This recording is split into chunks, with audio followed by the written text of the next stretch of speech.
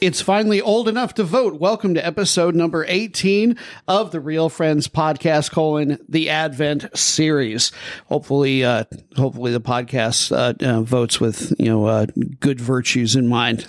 Speaking of voting, be sure to review our podcast. That helps other people find our great content. What a super idea. We didn't even plan that. All right, so we have been talking about the theme of joy this particular week, and now we are going to talk about another way to help maintain and build your joy. Last episode, number 17, we talked about keeping a right view of God, and specifically how Mary did that.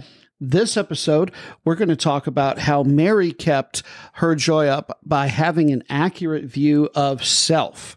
Indeed, it's interesting that Mary does not see herself as somebody deserving of God's goodness, His favor, His blessing. She sees herself as a humble servant. And so Tyler's going to read Luke 1:38 and 48. And Mary said, Behold, I am the servant of the Lord. Let it be to me according to your word. And the angel departed from her. And in 48, for he has looked on the humble estate of his servant. For behold, from now on all generations will call me blessed. So Mary is just a common girl, and she's humble. And God comes to her and gives her this great gift to carry our Savior. And even after that, she doesn't get the big head. She stays humble through the whole thing. She doesn't think of herself as higher than anybody else or anything like that. At times, even going through church, I'm sure plenty of people have seen those pastors and whoever, come in and they might call themselves a servant, but they just let all their success and everything get to their heads, and they're divas. And they let everyone else serve them or expect it even. It's like the president rode into town, whenever they go places. Yeah, Tyler, that's a great point. And I'll tell you what, that gives me the impetus to say, Pastor, I'm tired of carrying your coffee around. I'm not doing it anymore.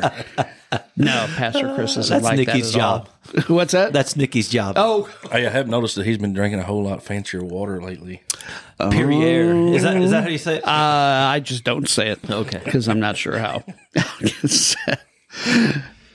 When Brock rubbed some spoke at our church, I was drinking one in front of him. He goes, can I get one of those? I thought someday.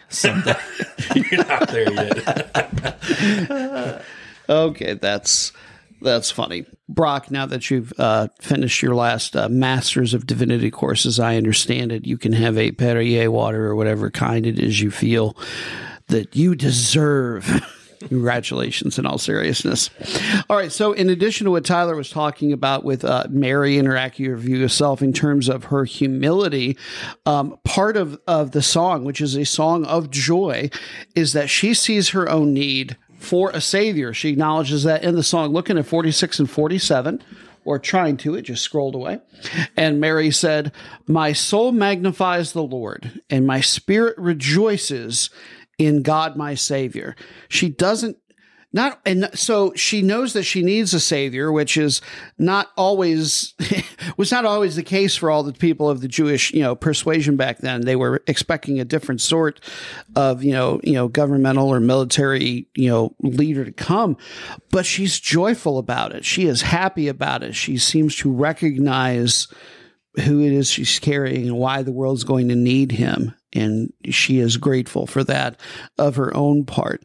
Pastor, you've preached on this, but I'll bring it up again. It's one can sort of draw a line from this to the difference between, religion and then how would you phrase the opposite? You might say of that? Relationship or true Christianity. Relationship. Oh, you're 2 R's. You're always going for that alliteration. Alliteration. Very good. So, to be overly, not overly religious necessarily, but to be honed in on that.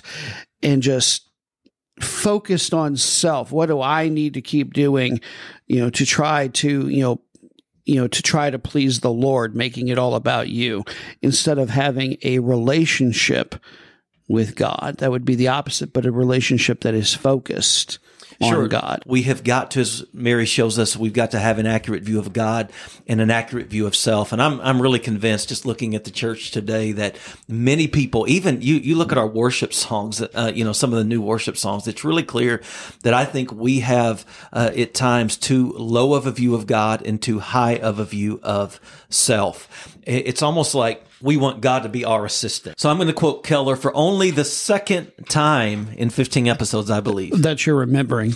Yeah, probably quoted him every episode. So Tim Keller tells the story of a lady who had a profound impact on his life in the 70s. She spoke at a camp in Colorado, and here's what she said, quote, "If the distance between the earth and the sun, 92 million miles, was reduced to the thickness of a sheet of paper, then the distance between the earth and the nearest star would be a stack of paper 70 feet high, and the diameter of the galaxy would be a stack of paper 310 miles high." She said, that's how big the galaxy is, yet the galaxy is nothing but a speck of dust virtually in the whole universe. She goes on to say, the Bible says Jesus Christ holds the universe together with the words of his power. Is this the kind of person you ask in your life to be your assistant? So many people today, it's like they want to sit on the throne of their lives, and it's like God's there just to back them up. It's like, no, if you want joy, you got to realize how much bigger God is than you, infinitely greater than we are. And so we've got to maintain an accurate view of God and an accurate view of self. And as we started with, we've also got to be obedient. So I hope that helps all of our listeners walk in Christian joy this holiday season.